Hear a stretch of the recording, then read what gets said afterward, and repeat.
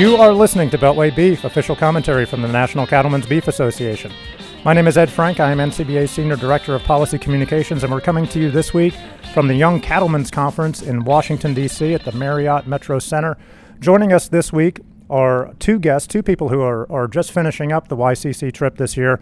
Jennifer Houston, who is NCBA's president-elect. She's going to be NCBA's president next year. And Will Mayfield, who's chairman of this year's YCC class. He was on the YCC trip last year. I was on that as well. He was selected as the chairman, and with that comes the honor of doing the YCC gauntlet once again. Jennifer is a producer from Sweetwater, Tennessee, and Will is a producer from Pulaski, Tennessee. Since I am from Winchester, Tennessee, this is officially the first all-Tennessean Beltway Beef podcast. So you are listening to history right now.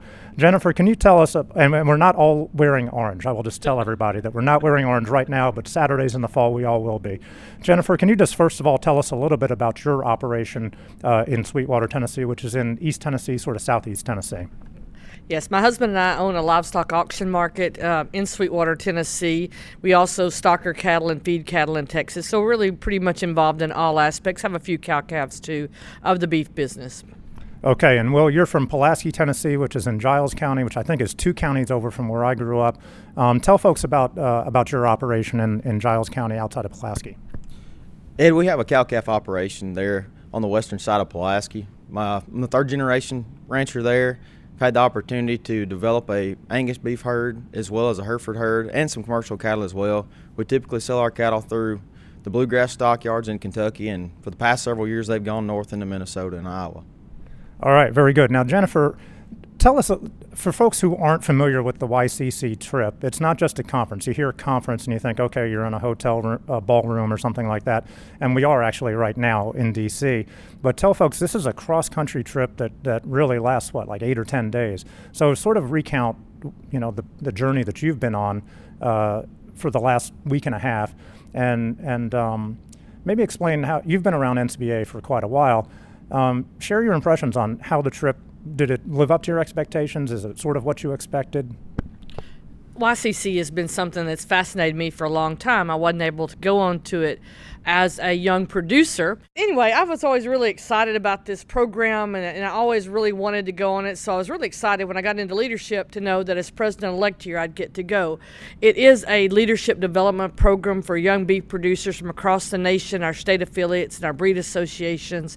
And we really strive to give them the full view of the entire beef industry. So we start out at our Denver offices, letting them know what exactly NCBA is, what we do, give a little media training, talk about both what the checkoff does and things like BQA and things, sustainability that are run out of our Denver office. Then we hop on a bus and head up to Greeley, Colorado. We visit a packing facility, we visit a feedlot, we visited the corporate headquarters of one of our largest meat packers. We have a chance to stop by a hat maker that makes custom hats, so everybody had a good time.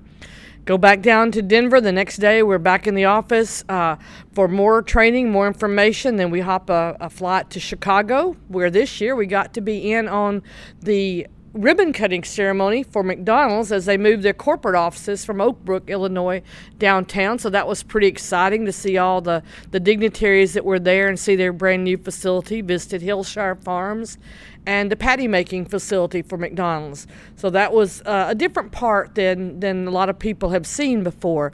After that, back on a plane, head to D.C., get an issues briefing, really immerse ourselves in what are the important policy priorities for NCBA.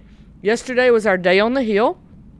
Will and I went together, our Tennessee delegation. I think we got the award for the most offices visited, as we have visited all 11 of our congressional delegations. And then we're finishing up today back here at the Marriott, as you said, with a wrap-up and how it went and report back to our D.C. staff of what we talked about so that they can follow up and do some further work with all of our offices. Yeah, absolutely. And like I said, I was on the trip last year, and it was just a great educational experience for me as somebody who didn't grow up in the industry to see the entire, the chain, the supply chain from farm to table, and how policy is influenced on Capitol Hill. So, Will, now this is your second time doing this. I guess first of all, talk a little bit about how you got involved in this in the first place. I mean, I don't know if you've been around NCBA for a very long time, but how did you find out about the YCC trip, and how is it different the second time around? You're one of the few people that actually gets to do this twice. Well, throughout my short career, I've worked for the Angus Association, and when I did move home to work with Select Sires, I had the opportunity to join the Tennessee Beef Industry Council, which them in cooperation with the Tennessee Cattlemen sent me last year, and it's been an amazing opportunity. As you heard from Jennifer, it's an amazing trip for those that haven't been, and when you heard from Ed, it's definitely a gauntlet of sorts for those that have been on the trip. Yeah, and how is it different the second time? You've gone through this now twice. Is it a matter of pacing yourself a little bit better, or what's different the second time around, since you already kind of knew what was coming? Well, maybe it's ignorance, maybe it's bliss, but we had a grand time through both trips. The difference probably is I had the opportunity to lead, so any tips I got from the first trip along, whether it's taking Colin's tour of all the monuments here in D.C., or whether it's just making sure that you're prepared for your congressional visits, we got that message across, and I think everybody had a great time and was prepared all the way through. Yeah, and can you talk a little bit about the importance of making your voice heard on Capitol Hill? Because that's what we do at the policy office in D.C., and that's really one of the biggest, I think, added benefits or the value of membership of NCBA. Just talk a little bit about what it's like to go from, Pulaski, Tennessee, to Capitol Hill and meet with your elected officials. Why is that so important for producers to get involved in that part of the business?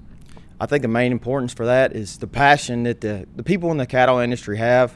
Those farmers and ranchers out there from Hawaii to Pennsylvania, they have told their stories over the course of the past week, and those group from last year has amazing stories and amazing passion.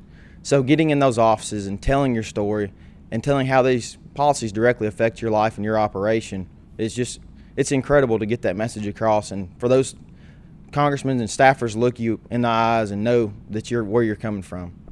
Well said. All right, Jennifer, finally, for some young producers, cattlemen and cattlewomen out there listening to this who may be interested in going on this trip and learning about all the different aspects of the industry, how can people get involved and maybe go on this trip next year or in 2020? Well, first of all, just talk to your state affiliate or your breed association if that's how you're involved in the industry, and ask what your state does. Do they have certain requirements ahead of time? And just get involved in your state and let them know who you are. And usually, it may not be this year, might be next year, you'll get your opportunity. And then as a leadership development program, we both know and expect that these fabulous young folks are going to go back to their states, plug in their states, and become leaders in the industry, both in their states and then probably on a national basis. So we're excited. All right. Well, thank you very much. Thanks for doing the podcast. Thanks for doing the trip and getting involved. Thank you very much. Thank you, Ed. You've been listening to Beltway Beef. Until next week, eat beef. Check us out online at beefusa.org and follow us on Twitter at BeltwayBeef. Thanks for listening.